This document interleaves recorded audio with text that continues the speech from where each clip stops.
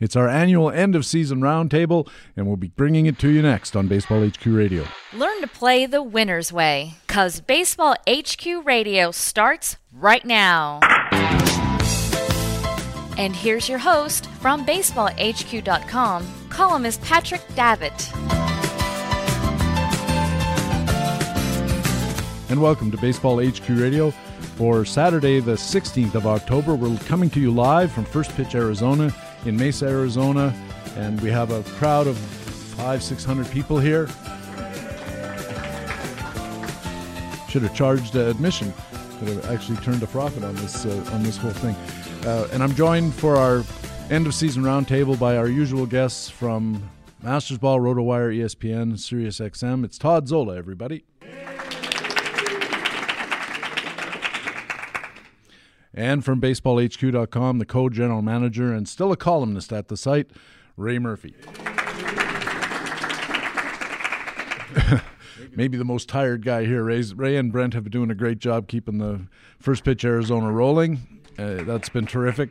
So, guys, in segment one of the roundtable, let's talk about the fantasy storyline of 2021. What did you think happened in 2021 that had the greatest impact on how we're going to look at the game for the rest of the future, I guess we could say? Todd, what do you think? Because there's no other time for me to bring what I'm about to bring up. I'm gonna put it in here. The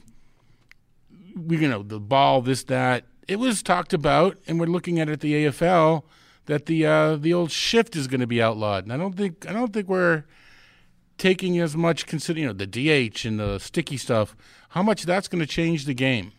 And sure, they talked about it over the summer, so I technically can talk about it now. But I think if we're if we're starting to look at next year and what happened this year, I think whether Double-A didn't matter. That's not a good comparison. I think it's going to change our game huge. That's if it goes through, of course, and we've got a collective bargaining agreement coming, and it'll probably have to be legislated with the approval of the union. As an analyst, I think I don't think they should outlaw it. Teams should be rewarded for good fielding and advanced scouting and that sort of thing. I'll admit, though, as a fan, the game would be better if the ball was in play more. But the shift only gets rid of balls that are already in play. Well, no. The more balls that are in play are safely balls in play. But that's exactly my point, is I think banning the shift is solving for the wrong problem. The problem is the strikeouts and the balls that are not in play, not that too many balls that are in play are getting caught. I think the problem is that because of the shift and whatever, the home run or nothing mentality. And I think the answer is wait till generation of players comes up and learns how to hit, but we don't have that patience. No, that's fair. I mean, we were watching the playoff game last night, and in a one-run game in the eighth inning, there was roughly 179 feet available to Travis Shaw on the left side of the field, and he wanted nothing to do with it. I mean, so at some point, these guys are just too dumb to take what's being offered them. I think that there's probably a correction to be made there, and the shift is ubiquitous because it works, right? And nobody's figured out how to instill the discipline to counter the shift, because, as you say, all anybody wants is to hit a ball that lands on the other side of the fence. But it would change we need to there's a lot more massaging of projections. Oh, sure. By looking up what this guy does against the shift and pitching, et cetera.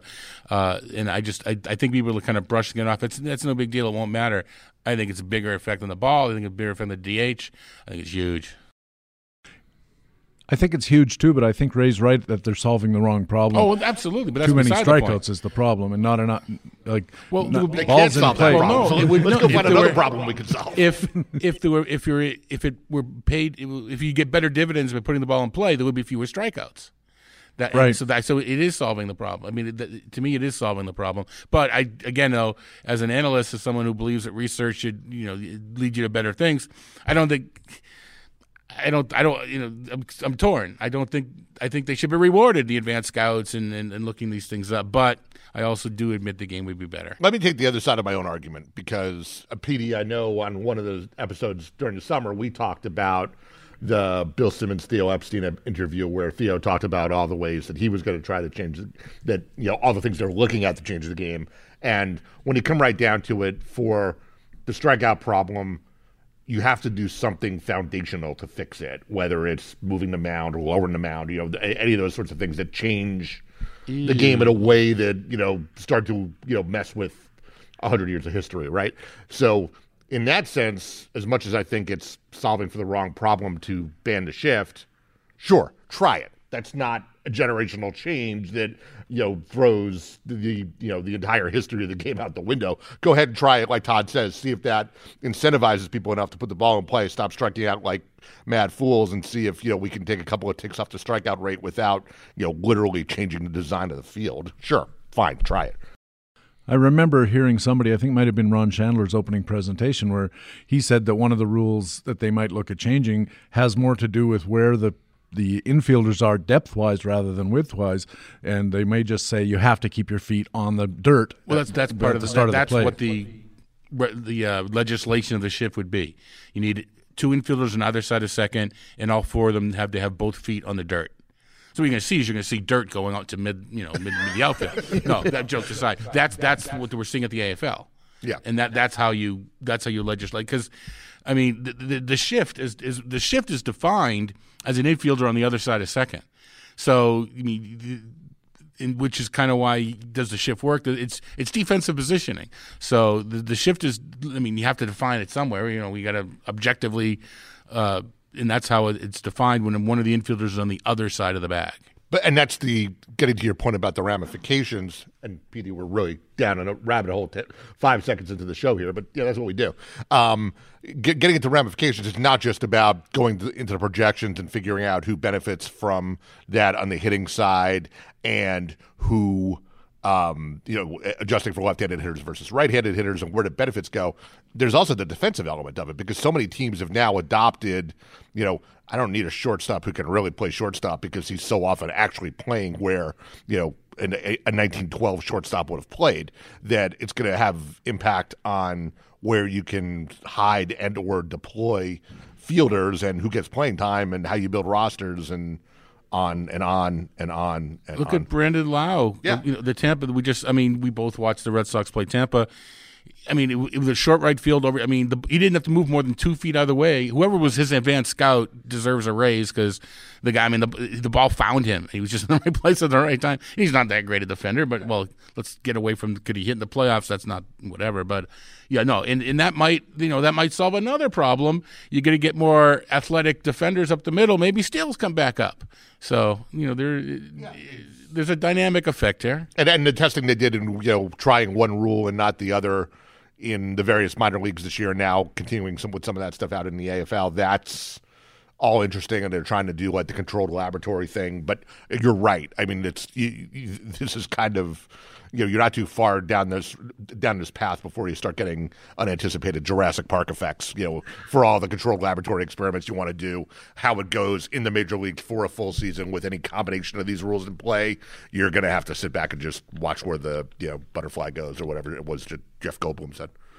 And the idea that the unintended consequences are going to be beneficial seems absurdly optimistic, because usually the unintended consequences end up making things worse, because you're not, as we said, you're not solving for the right problem in the first place, and you haven't thought all the way through what happens in the second place.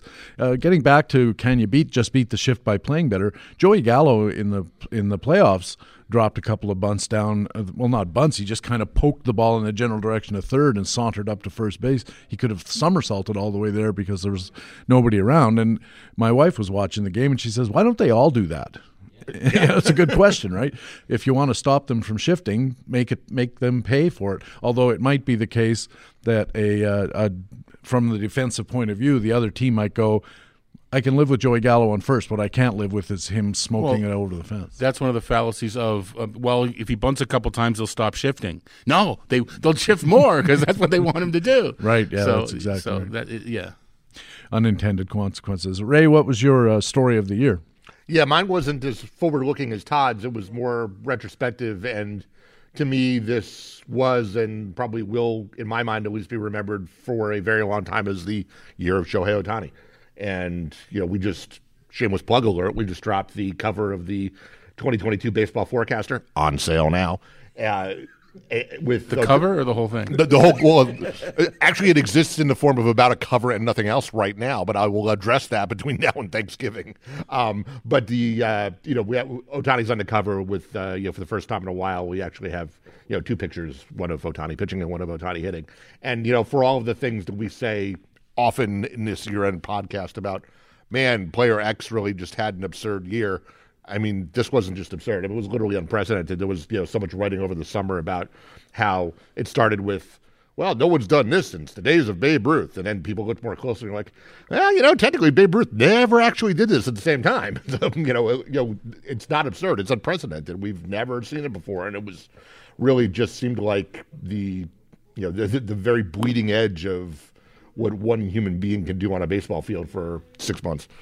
Something interesting that came up about the whole Ohtani thing. I was in the 15-team mixed auction draft that we had here at First Pitch Arizona, and Ohtani's name came up, and right away everybody started yelling, is Ohtani in this league two guys, one guy can do both, one guy that you have to decide?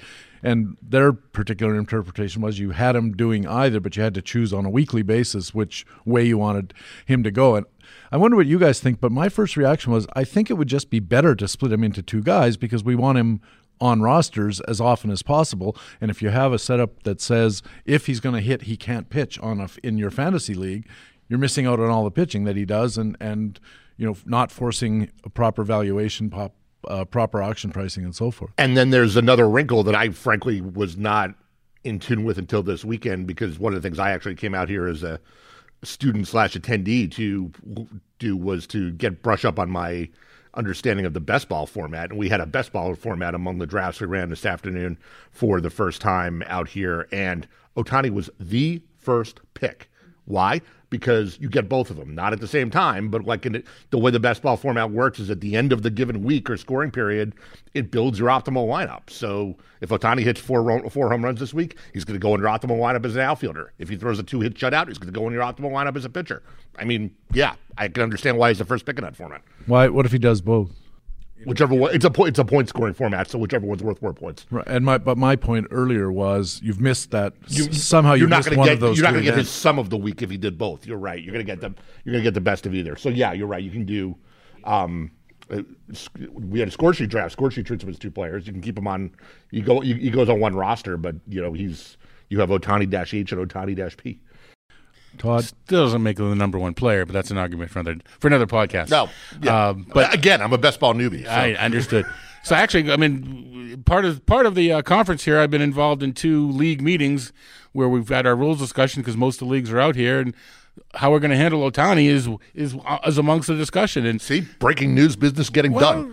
I don't even know the answer yet. Tell me how we're handling Ohtani. Getting done in these leagues are they're mutually exclusive. In Tout Wars, we started out with 2 Ohtanis, and the idea was going to be let's let it go a couple years and make a decision to see if we want to have it adopted another way. This is the first year that we really had the data that not so much data, but to see what happens when he does both. We haven't had that. We haven't been able to make a decision because we haven't seen we didn't make a decision yet. But it's up for Tout Wars may not have 2 Ohtanis, or it may. I don't know. But I mean, the way how do I lean? I know there's a third way which I know I don't want. I'm kind of agnostic. Just tell me which way it is, and I'll adapt if I'm a player or commissioner. I do kind of like 2 Ohtanis because it helps another argument that I'll make about Ohtani in that I think in a finished way there are 2 Ohtanis. I think there is a pitcher and there is a hitter, and that the pitcher belongs getting pitcher stats and the hitter with hitting stats. So the way that Yahoo Labor does it, Yahoo actually does it the way I just described, which is why it was on my mind. Of the major sites, Yahoo has 2 Ohtanis, at least they did. Labor, it's what you kind of just described, what NFBC does, one or the other but not both. And that's what we have it in a league we call the XFL. There's been a vote for a couple years. The league is trying, or we've been voting on. He takes up one lineup spot, but actually gets both pitching and hitting stats. That's the third. And I'm not, and I'm against that because that I do believe that there's a hitting Ohtani and a pitching Ohtani, and that the one put on the pitching side of the roster should not get hitting stats. I don't want to get into but Bumgarner and Greinke, that it's whatever. But one of the arguments, and I wanted kind of a question was made in the favor of doing this was, and sure, I mean, if Trace gets mad at me, so be it. Trace Wood was the one who presented this data. He's been here before, and showed us how the attendance numbers, home and away, when Ohtani pitches, went through the roof. And more money for the team, more money for the, So his suggestion was going to be there going to be more two-way players. So we're not talking about Shohei Ohtani here. We're talking about making a rule for the future when this next wave of two-way players comes in over the next 5 or 10 years. Do you guys think that there's going to be you think there's going to be a wave? In 10 years, that'll be 12 Ohtanis or 0 Ohtanis? Which is more likely? Be zero. Yeah. And I'm not. This isn't a knock against my friend Trace Wood at all. I mean, it's a very intelligent argument. I think. And to that end, I think the corollary to that resonates with me is he's one player to the Angels. He's doing both things out of one roster spot. Some nights he's doing both things out of one lineup spot. That's the argument for he's not getting paid.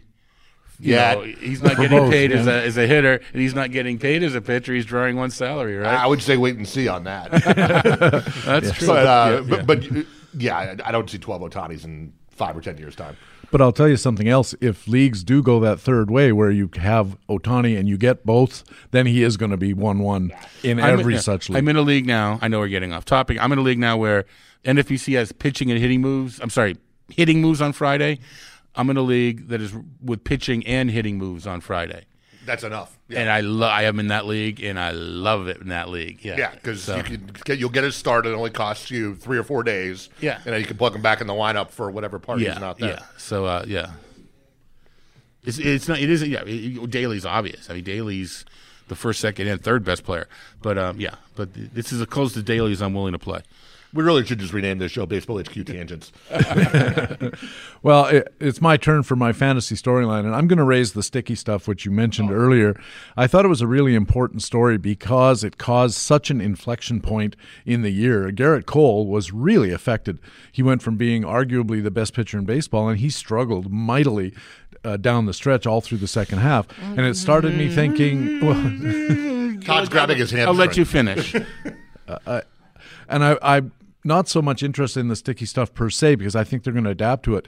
What I was really bothered by is that they did it in the middle of the season. They should have, if they're going to do that, they've known about it for years. They should have said before the season started or after the season ended, the change is going to come at that time. But to do it in the end of June or whenever it was really put the cat amongst the pigeons. And from a fantasy point of view, all of a sudden, if you invested a first-round pick in Garrett Cole, you're kind of choked. I know he's been using this stuff, and that's part of my thought process, that he has these incredible spin rates, and all of a sudden somebody comes along and says, you're not allowed to do that anymore. It would be like telling a good switch hitter, no switch hitting. You got to bat left-handed. Cedric Mullins, you can't switch it anymore. Yeah, it could work. But devil's advocate, if they had done this at the start of the 2022 season, sure, we would have had the entire winter to comb through spin rate data and figure out who might have been affected, right? Or who's going to be affected more than others. Does that mean we would have gotten it right? I'm not so sure it does.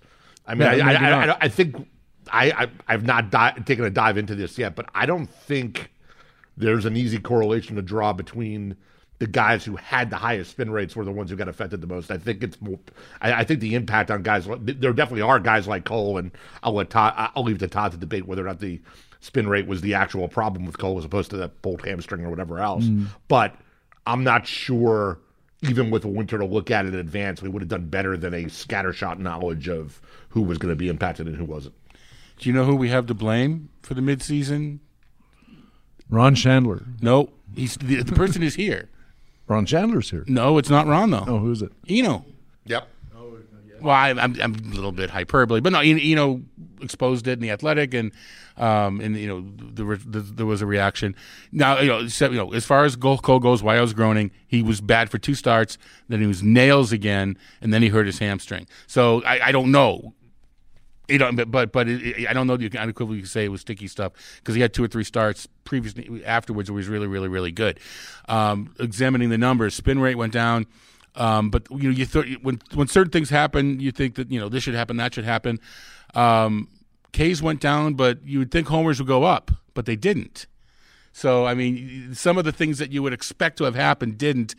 Small sample weather. There's other reasons for these things to occur. And that kind of gets into my whole point about this, which is, Todd and I, we have this lament seemingly every year on this year-end pod, which is the prognostication nightmare aspect of this. And like we're building this house of cards to begin with of projections we know are going to be wrong, and now they, every year, multiple times during the year, we've had 4 straight years of different balls. Now we've got sticky stuff not on balls, and come spring we may have the Olympic ball or some approved kind of sticky, not super sticky stuff.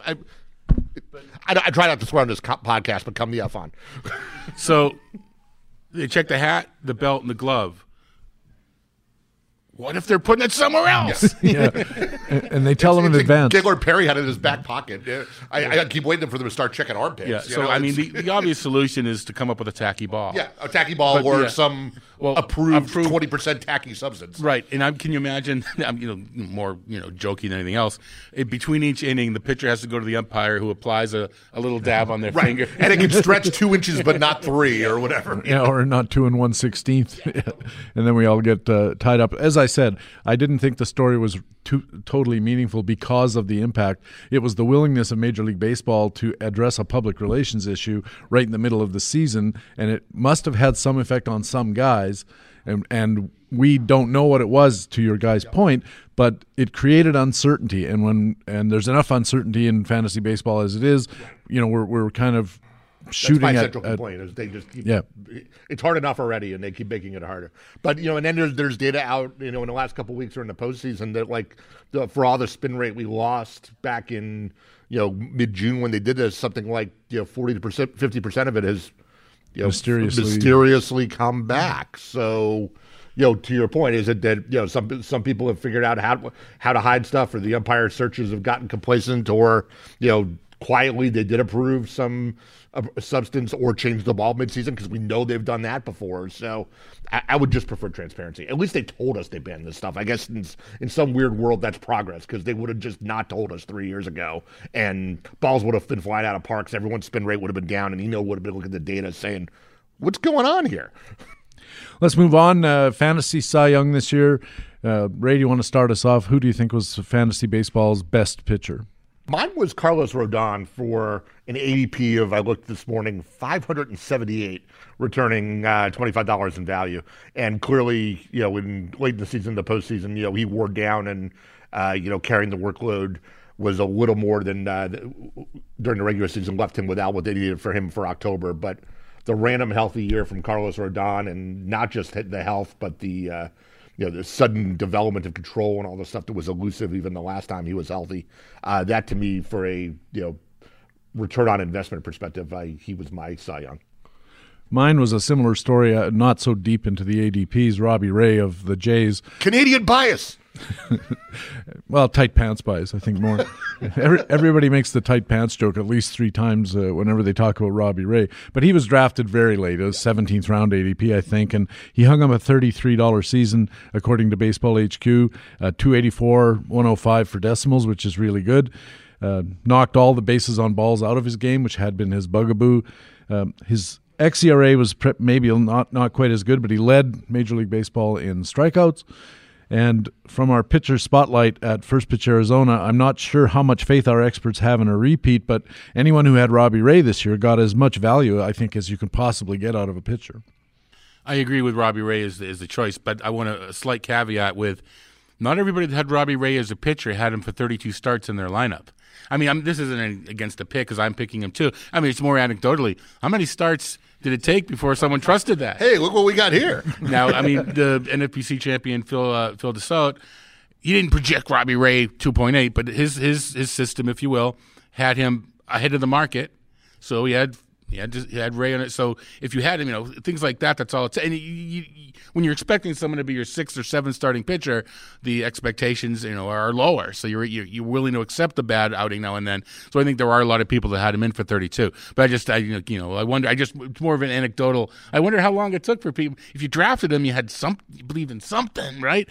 Maybe in a draft champions like they're doing now. All right, 33rd round. I'll take Robbie Ray. I wonder how many starts before someone trusted to put him in there. Well, he was off to a pretty good start right away. I remember everybody was really surprised that the walks were down so much. I mean, but the homers were through the roof even then. Yeah. So, right. Well, and we were all worried back in April about them playing games in Florida in April and how the ball was going to fly out of there and all that. So yeah, the people probably, and even after that when they went to Buffalo, people were probably a little skittish about that and took a little time to believe what their eyes were telling them. Wait a minute, I've got an ace starter on my roster from round 20X. And you're okay with Robbie Ray? That was your choice as well? Yes, that was my just because for a lot of the things that you mentioned, he was the fantasy Cy Young. Fantasy MVP, I'll go first. Cedric Mullins for me. I can't imagine that anybody could be happier with a fantasy baseball choice than to grab a guy in the reserve rounds or the 40th round or the 60th round or whatever it was. Literally a completely undrafted player. I never met anybody in all of the discussions that we have about these topics found somebody who said, I took him in the regular part of the draft, 23rd or 22nd or whatever. He was so far off the radar, and then he ends up being a power speed source. I don't know. I think to me it's obvious, but I think the question is how much do we trust it? And from the hitters spotlight session we had this morning, I think my answer is I don't think the experts trust it very much at all. And I was surprised at how down our panelists were on any kind of a repeat. They were all expecting big-time regression across the board. I don't know that that's true, but Todd? All right, this is the audience participation portion of our podcast. Is there anybody in the industry that was on Cedric Mullins? Todd. No. And I thought I'd be having 20 people yell Justin Mason because apparently he was. Trust me, I was. That's it. No more audience participation. Really? Yeah. No more Zola participation. Heck of that. I'm not patting myself on the back. 2 years ago for AL Labor, I paid like 17 for Mullins, so I saw there was something there. He then tanked it. It was terrible, and bad choice. But this is sort of more speaking towards the repeat of the repeatability. I think the hit tool's there. I think the opportunity in Baltimore is there. I think the ballpark is there. I think the top of the order is pretty good. I haven't mentioned him yet. So he checks all the boxes. So except him. But I do think the hit tool's there, and I think there's going to be enough homers, enough steals to support a 20-ish ranking. So I'm not as down on him as some of the other panelists. So early second round. I actually took him in a draft in the early second round. Yeah, with the pick 11 and the return picks, whatever number that makes it out to be, right around 20. I have a little more to say about Cedric Mullins a little later about how much I think what his chances are of actually being a first-round player, which I think makes him a hell of a bargain because if he comes anywhere close, you're going to get a second-round pick and you're going to actually make a profit on it. You're usually just happy to get your value out. Ray, who do you like for your MVP? I can't go against Mullins, but since we've talked about him enough, I'll nod toward. I'll give a respectful nod over in Marcus Semion's direction for his season, for the $35, 45 home run season outside the ADP top 100. Keeping it forward looking, though, I will say this: I haven't taken the deep dive yet because it's only mid-October, but I will stake a hot take that I am more worried about Semion's downside regression than I am Mullins. How so? Well, we don't know where he's going to sign, and this was so out of line for his career. I think this just goes down as your typical age 30 career year for Semien, who had, he had 33 home runs in 2019, but before that he was a what happened in 2019? Happy fun ball, exactly. And before that, he had 127 and a bunch of seasons in the teens.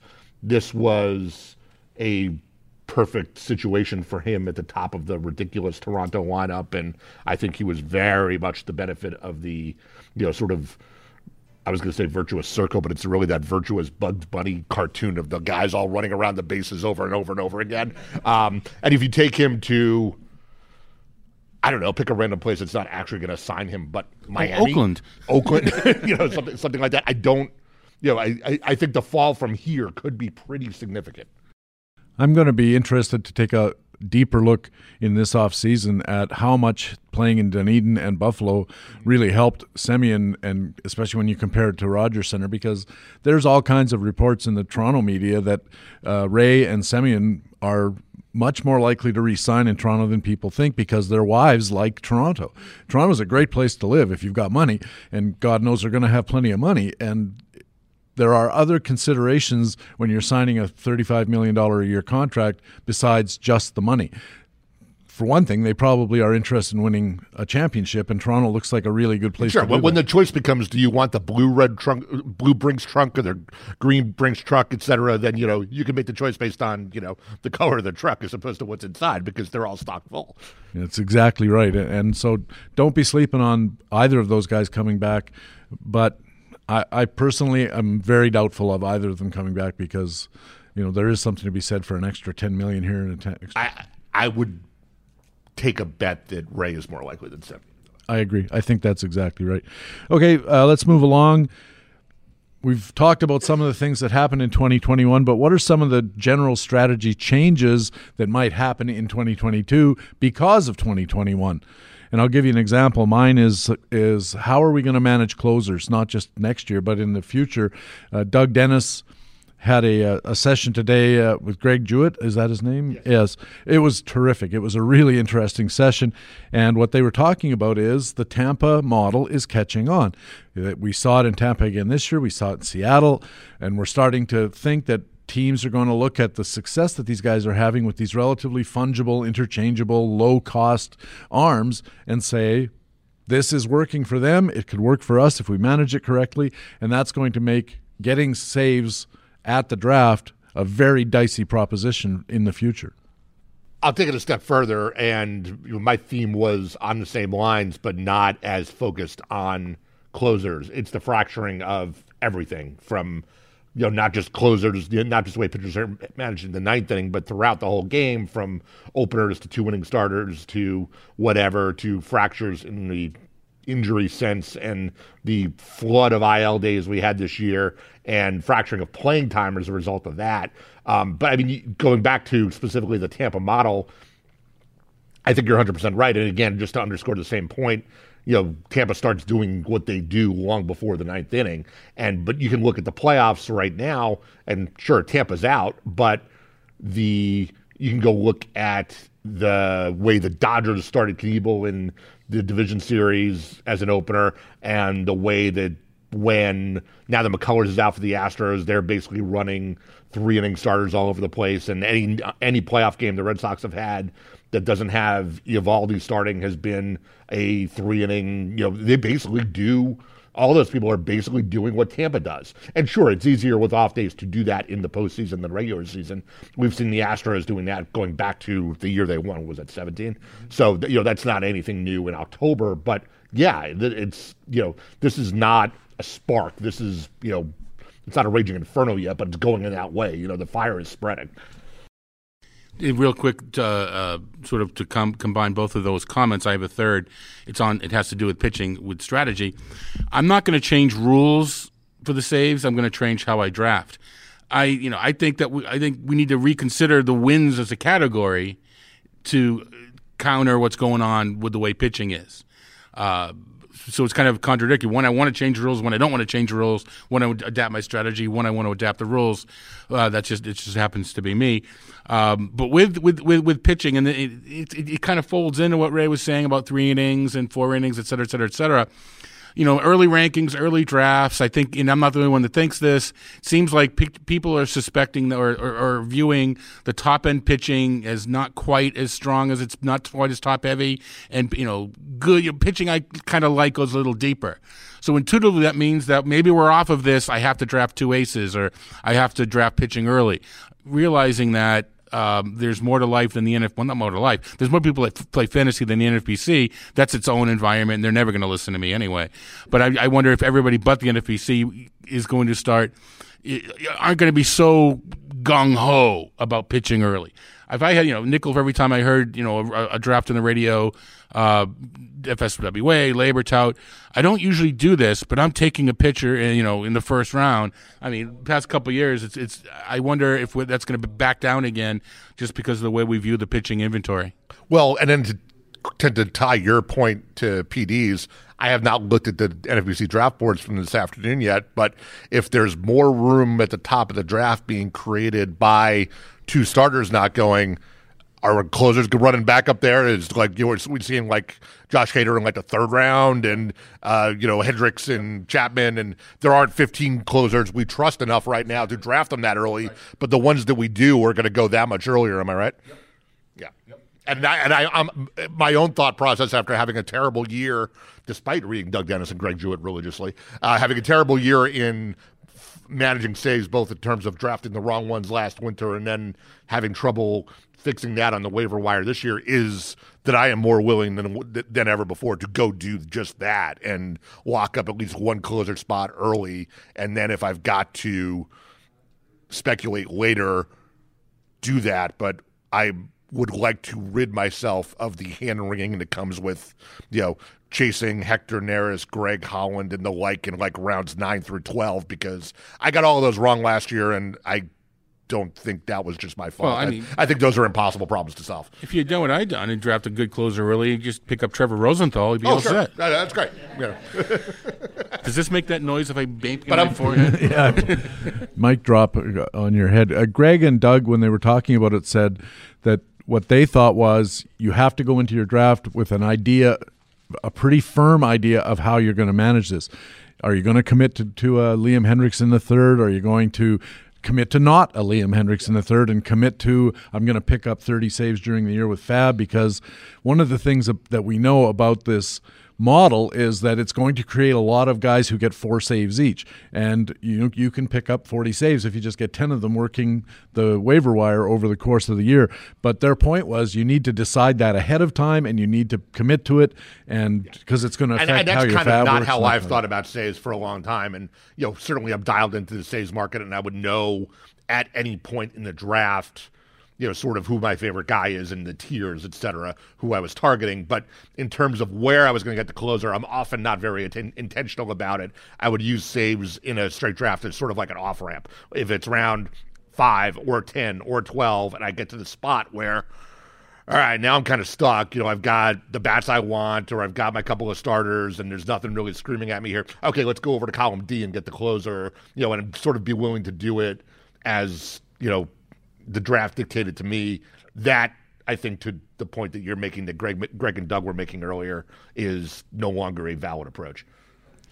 Any other strategy changes besides closers that are emanating from this year and going to have impacts on draft and gameplay in 2022?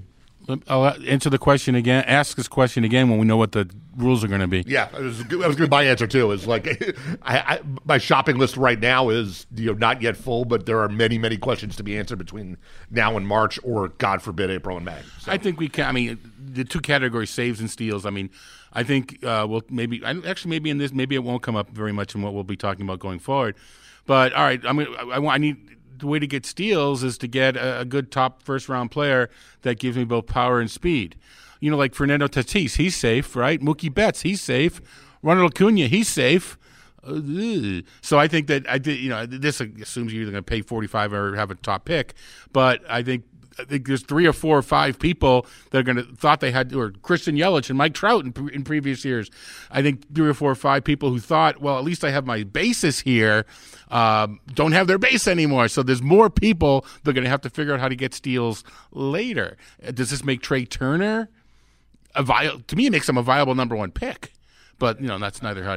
How have you read the Forecaster already? I only wrote that box on the plane.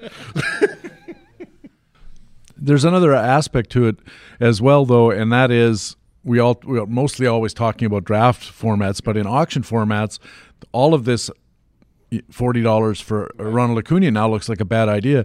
Is there going to be a shift away from stars and scrubs type draft approaches in auctions and more back towards spread the risk, get a bunch of $25 guys instead of a $40 and a $5 guy? I just think in a shallower mixed league auction, the Juan Sotos get more money. It's still going to be stars. It's just a different kind of star. And they'll still, all it takes is one positive report on, Tatis and Acuna. They're gonna 1 out of 15 is gonna, take a look at the draft boards today. 1 out of 15 is gonna not worry about it. Okay, well, so there's another macro point that's come up a couple of times this weekend between the guys like Acuna and DeGrom that we are going to be in like the Apollo 13 reentry phase. We're not going to know anything about their injury situation until they report to camp, and then you take that and you overlay the CBA issues, the possibility of a lockout, and the possibility that between December 1st and God knows when they come to agreement, there's going to be no free agency movement. Like it's perhaps a year when there's going to be more difference than ever between early drafts and late drafts. And draft boards from November, December, January, February, and then what happens in the last 2 weeks of March are going to be turned upside down and shaken. And the funny thing about that is the people who are beholden to those ADPs that get baked over those 4 months, and then people start jumping things, using those ADPs that are baked and using those as a basis for jumping people up and down in the last 2 weeks of March. It's going to be like those 4-month ADPs are going to be practically written in a different language. I think what I was getting at is, irrespective of what we know about the context at any given point, is the approach not to spend a lot of money on 1 or 2 guys because it's just too risky, no matter who they are. Like you could say, Ronald Acuna is, all better. We don't have to worry about that. And that might be true. So let's take Trey Turner, number 1. We'll protect ourselves a little bit. He could get hurt. He could get hurt easily. They all can get hurt easily. And that seems to me to be something to think about when you're planning your strategy. It's something to think about, but the injuries were actually so pervasive that I'm not sure you can avoid them. I'm not sure 2 $20 guys instead of a $40 guy doesn't just mean that your 2 $20 guys are both going to get hurt too. But now 2 of them have to get hurt instead of 1, so your risk isn't. But it's still pretty damn common. There might be fewer stars to go stars and scrubs. I don't think the strategy. I think there may be out of 15 teams. Right now, I don't know, 5 or 6 or 7 that go pure stars and scrubs. Maybe it's 3 or 4. But yes, some may, just due to the supply and demand of the stars, some of them may have to knock it down a notch. And what you're saying almost necessarily has to appear in the pitching, where if we're talking about the top end pitching being a little less appealing this year, then that's going to push dollars down to the next tier, and maybe people are paying low 20s for 3 guys rather than 28, and 16 or something like that. And then the distribution could very well look different. I'm not saying you're wrong at all. And that takes us back to the idea of all of these fungible middle relievers, what we used to call Lima guys back in the day, and a lot of people still do call them that. Is there an opportunity to rejigger the pitching part of your budget or the pitching part of your draft plan to say, I'm very confident that there's going to be so many of these guys that I'm just going to get 6 of them or 5 of them at draft for $1 each or for the 23rd through 19th rounds. And I'm just going to load up everywhere else because if they don't work out, I'll dump them and grab another one because there's going to be millions. That's always been part of my strategy anyway. So I think if more people do them, I always if someone wanted to pay for Dellin Betances in previous, not that he wasn't fantastic, but I'll get someone who's the difference between what I paid for Betances and what I had to pay for the next guy wasn't enough not to just pay the buck on the next guy. Yeah. Betances is worth whatever. I'm just using him from a few years ago. Plus, I see Derek Carty here who loves Dellin Betances, and rightfully so because so if that's the point, I'm still gonna. But I may have to go further down my $1 guy because more people are after him. But there's still you can find somebody. Yeah, there's always millions of them. Yeah, there are millions of them. And it might be you take generic $1 guy, and 2 weeks into the season, you're looking at a guy who's got 7 innings and 12 strikeouts, and you're like, that's my new guy. And you go fab him, and then you play that game all year long. And feeding it into the whole wins thing, you're going to lose out on wins. You may gain wins. Yeah, totally. Because the starters aren't getting wins. Hi, Brent Suter. Or Petit. Yeah, well, I think he had, 11 wins at the All-Star break, and he ended up with 11 wins. You just don't know. But 11 wins is 11 wins. There's less of a downside. And there are at least teams, just like we know there are teams that are going to have the set closer and not. There are teams that we know are going to be running openers multiple times a week. And once you figure out who those middle relievers are, it's not actually that hard to figure out who the 11-win guy target might be. Wins are predictable. There's more variance around that projection, or less likely to get it right. But they're predictable. There's reasons to predict them, but we know exactly how many there will be in the pitcher pool. All right, we have about 15 minutes left. We had a whole bunch of boons and banes and players to do, and I don't think we're going to get to them all. But so let's just go through the positions really quickly, and you could pick either a boon or a bane, but not both. We'll close up some time that way. Let's start with catchers. Todd, who do you have for a boon or a bane in the catching pool? My guy can be both, and that's Dalton Varsho. I wasn't sure which way. I didn't know which way I wanted to put him. That's a tough one. Yeah, I was working on his forecaster box. Yeah, I can make an argument either way. I think he's going to get the playing time, and because he's a catcher, I think that playing time is going to put him into the boon category. He has to be really bad in order not to make profit back as a catcher, and it looked to me like Arizona wants to have him some playing time. Selected samples, slash lines aren't the best. 290, 349, 530, 5 steals after the break. So he earned a shot next year to get regular playing time, if not a catcher in the outfield. Those who have been here this weekend have heard it's not a cop-out. It's a question that gets raised so many times. Like, before I tell you what I think of a guy, you got to tell me what the price is. And that's where I am on Varsho. I looked at the metrics. I like them as much as you do. I agree about the opportunity. But I worry that come heavy draft season, people are going to look at him and be like, ooh, he's the catcher stealer unicorn. I have to have him. And if that's the case, I'm going to be out. Okay, what's your boon or bane catcher, Ray? I will take the bane of Salvador Perez because Derek's sitting right there, and regression is a cruel mistress, I think you said about 6 hours ago. And that's exactly what comes to mind there. And we don't have to look too much further back in Sal Perez's track record to see the perils of that position too. And, the 40-plus home runs came with an awful lot of playing time that gets awfully tough to carry at that position. And even if he does play all the time, that was a career year. He's going to be overpriced. My answer is also Sal Perez, and the reason is last night we were watching the Red Sox Houston game, Game 1, with a bunch of the analysts who are presenting here at First Pitch Arizona, who are attending here at First Pitch Arizona, and I said, I need some help from you guys. Who's a boon or a bane catcher? And like 6 people yelled out, Sal Perez. And here I am thinking I had original thoughts. Yeah, everybody has the same feeling, is that he's just going to be overdrafted based on what happened this year, and between his age and his general track record in the past, it's highly likely that whatever it's going to cost you is just going to be too much. Yeah, I think that's exactly right. First base. Ray, you want to start us off? I will go with Bobby Dahlbeck, who really flailed away in the first half, and then suddenly in the second half got a real clue what he was doing at home plate. And I am pretty interested in what the combination of improved contact and his light tower power will do for a full year. Todd, tell me I'm right. I believe. Can he play left field? I'm serious. I mean, I want to find a place in to home play game. him. Sure, I want to find a place to play him. Is my point there. Yeah. There's some talk about. I mean, Casas we've seen. He's not far away. Tristan Casas is not far away. I'm glad you choose the on the good side, because I had trouble finding somebody. This is probably losing me some followers or some friends, whatever you want to call it. Matt Olson is my Scott bane. Genstad just unfollowed you. Yeah, is my bane. And it's not that I don't like Matt Olson and aren't impressed with his game. Man, 33% strikeout rate. And I know that was his worst, to 17 or 16%, and he did it by being more aggressive.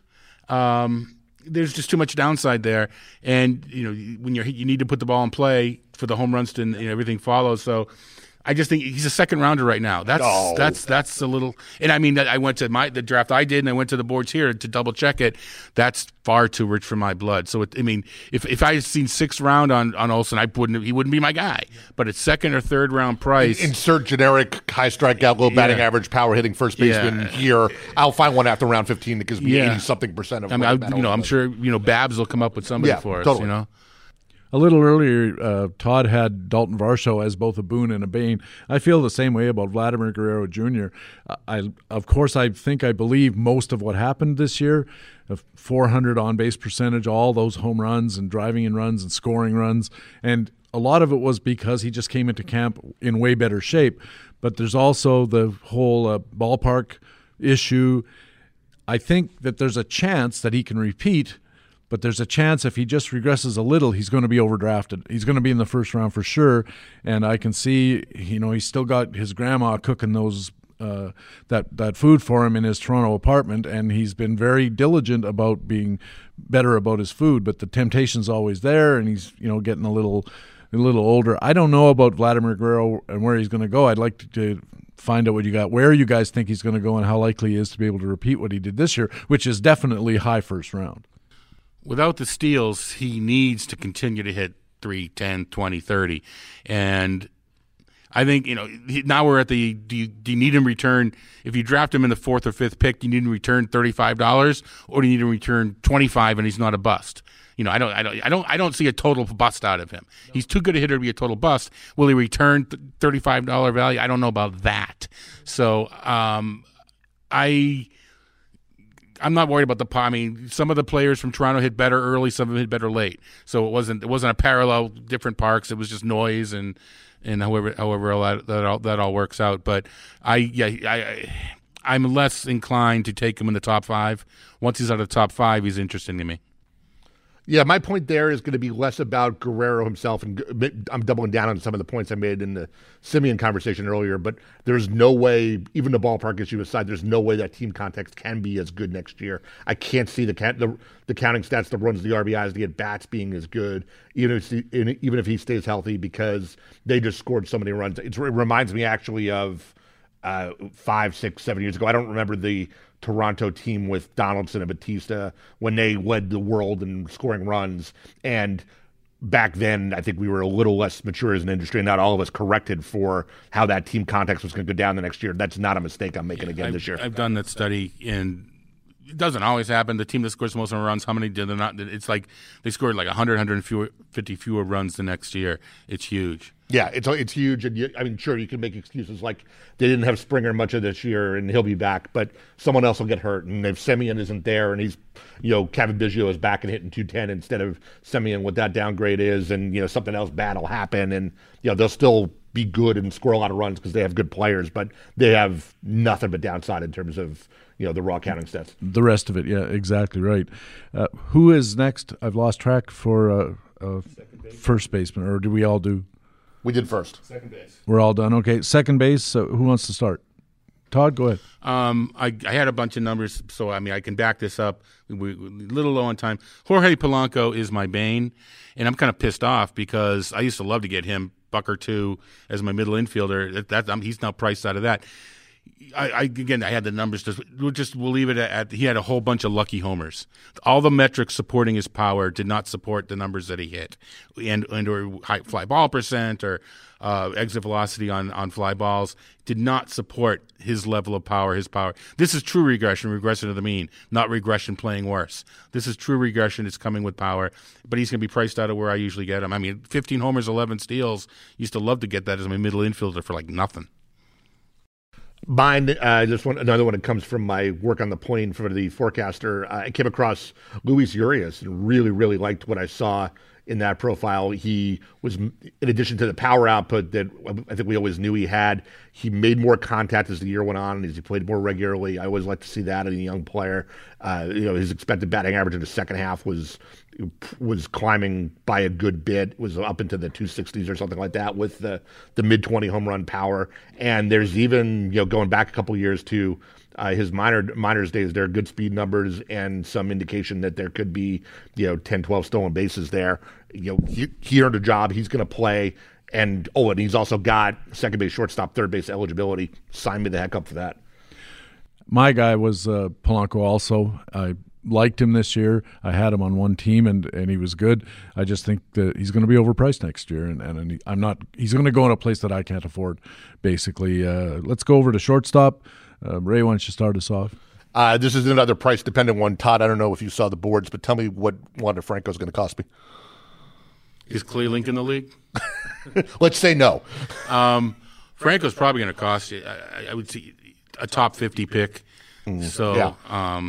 But here's the thing. It's a tough fit kind of. It reminds me of. I think we've had the conversation before, Todd, about Xander Bogaerts, who's a really valuable, productive player. But for an early middle infield pick like that, for a guy who doesn't really run, it's kind of a hard structural fit sometimes. Franco will run a little bit, but I love so much of everything about what I saw him. And as much as I have been for the last couple of years, I'm the guy who wasn't touching Vlad until he did something, and he shoved it this year and did it, and now I'll buy in. But Franco's profile is so interesting, and if the cost is a little less than what people were paying for Vlad hype when Vlad was like a second, third, fourth rounder before he did anything to justify that, if I can get Franco a little further down than that, I'm not generally the guy who speculates on the rookie who hasn't done it yet, but I might do it in that case because I'm just so darn intrigued. But top 50 might be too rich. It's the hit tool. I mean, maybe the people I've talked to so far are, I've done a draft with Derek Van Riper, so that it also helps explain the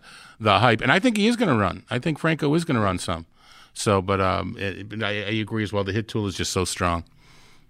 Trevor Story, I think, is probably going to be overpriced based on his career, especially if he ends up, which he almost certainly is going to end up somewhere outside of Colorado, and where he ends up is going to have a huge influence on how he should be valued, but I suspect how he should be valued will be under where he ends up being valued. I'm going to be very curious to see that because we have we have the super recent example of Arenado, and I feel like we tried to tell people what was going to happen there, and I haven't gone back to it, but I think our projection was pretty close to where we downgraded him, and we were pretty low in the market on him, or at least that's not a defense of our projections. I think it's more a defense of, I think most of the projection engines in general got it right, and the market just did not listen. The ADPs still just stayed way too high. No matter how many times we thumped it and said, no, he's going to hit 260. Yeah, sure, he'll still get the 25, 30 home runs, but there's a long way down from here, but he stayed in like the third round or something like that. I think he moved from the second to the third after he left Colorado. So I am, super curious to see where Story lands. And after the projection engines again come up with a sound comment on where he goes from here, especially coming off a kind of a down year in Colorado that was propped up by a lot of stolen bases, what's the market going to do? History says that the market will not discount him enough. For what it's worth, Arenado's the park factor did your job for you. Yeah. It was almost to the it was right there. And I was having Twitter discussions with people. CJ Cron's slash line is going to be better than Arenado. He's not going to play as much, and that's the way it turned. Actually, CJ Cron was better. He had better on base. Yep. Third base. You get the time. Give me all the Gavin Lux. Yeah. Give me. I tweeted that out in the middle of September. Give me all the Gavin Lux. There's not a lot that we can use for short-term analysis that we trust at this point, as we call them sticky. I believe if you're hitting the ball really hard and you're not getting the results, you will soon get the results. Gavin Lux is just crushing the ball in September, and he's not playing the playoffs all the time right now, but I think by next year they'll find a place. He's second base shortstop eligible. I just had to decide which of these positions I wanted to use him at. So give me Gavin Lux. And speaking of those guys, at the Red Sox game last night that we were watching, and I was asking all the experts, who do you like, who don't you like? A lot of them like Ty France. I just want to throw that out there. A lot of them believed in what he was doing this year and thought that he could actually have enough growth to make him a decent, worthwhile pick. Moving on to the outfield, who do you like? Do third base, or are we skipping third base? Did we not do third base? I have him written down as first, third, second, short. That's how I always write it down. Sorry.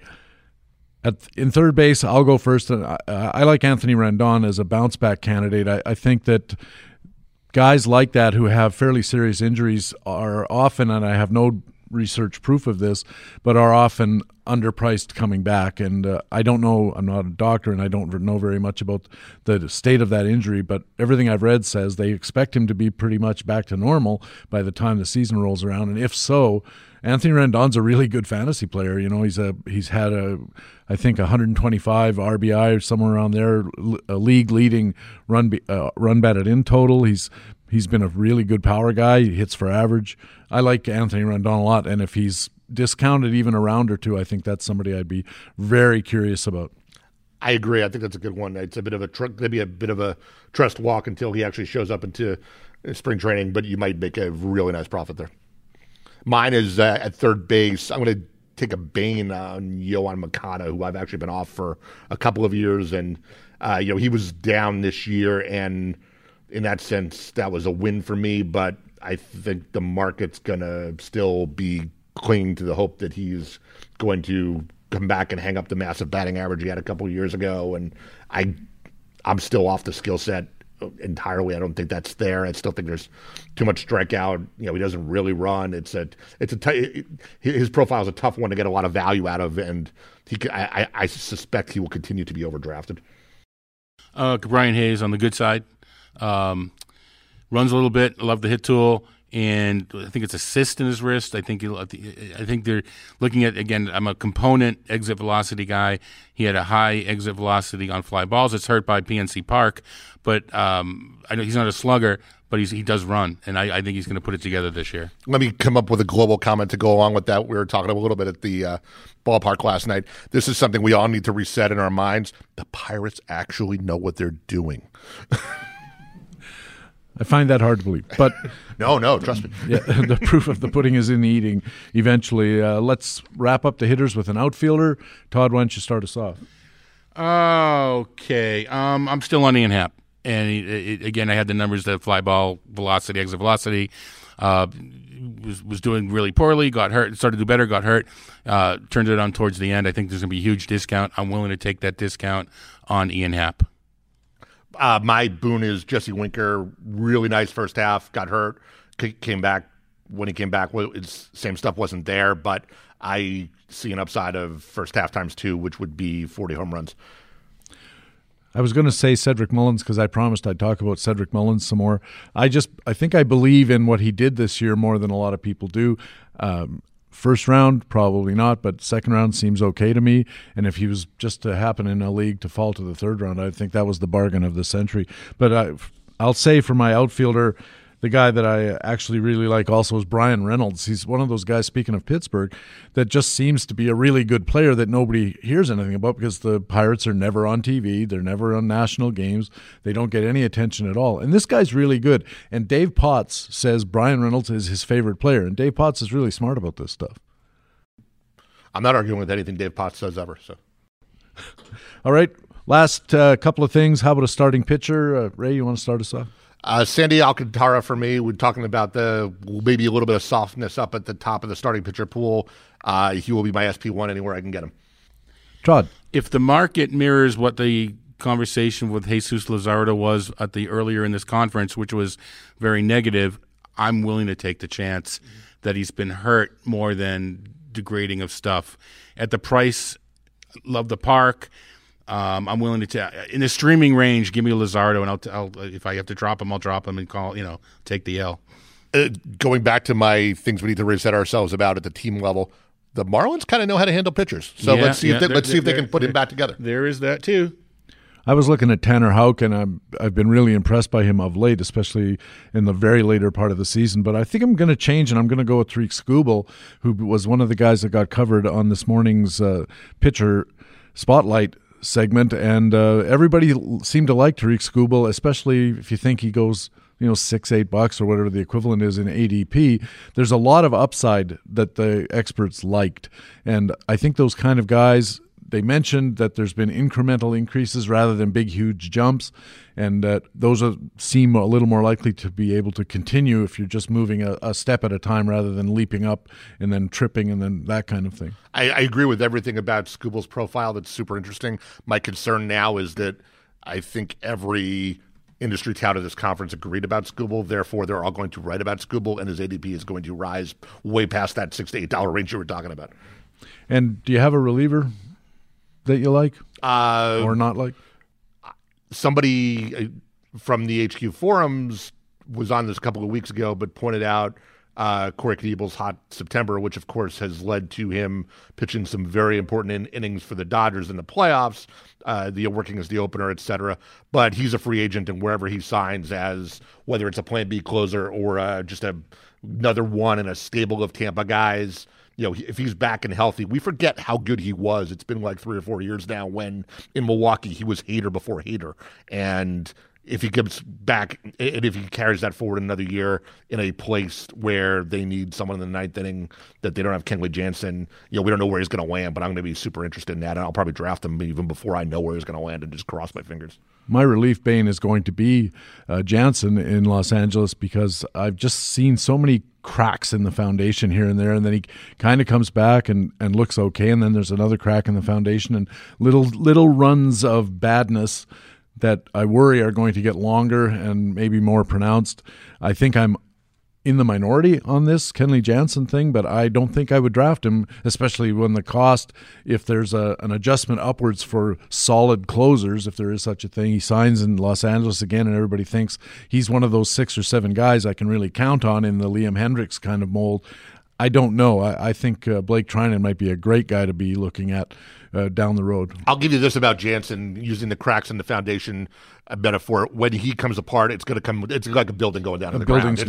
I don't know if it's going to happen next year or not, but it's not going to be a gradual degradation of skills, and then they begrudgingly have to remove him from the closer role. It's going to be a implosion on top of itself. Right, like this when they brought down the Superdome. Yeah, exactly. It's going to look like that. A lot of dust. Of a Vegas casino getting imploded to build a new one, right? Yeah.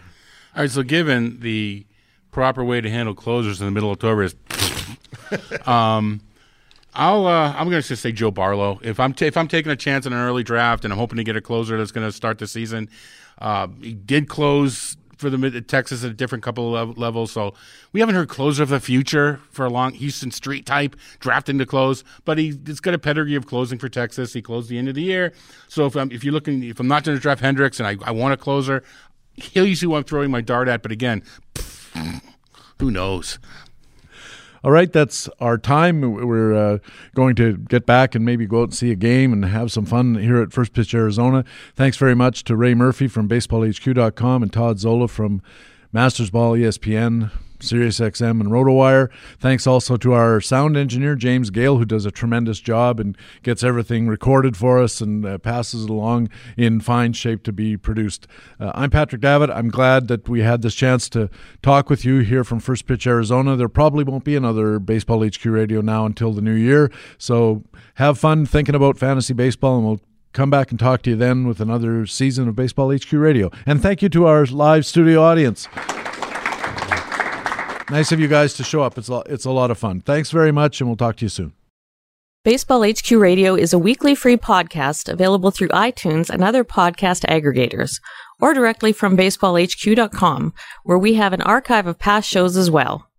Just look for the HQ Radio microphone logo on the right side of the baseballhq.com homepage. Baseball HQ Radio is a production of the USA Today Sports Media Group. The opinions expressed on Baseball HQ Radio are those of the individual speaking and not necessarily those of the USA Today Sports Media Group. The program is produced and edited by Patrick Davitt.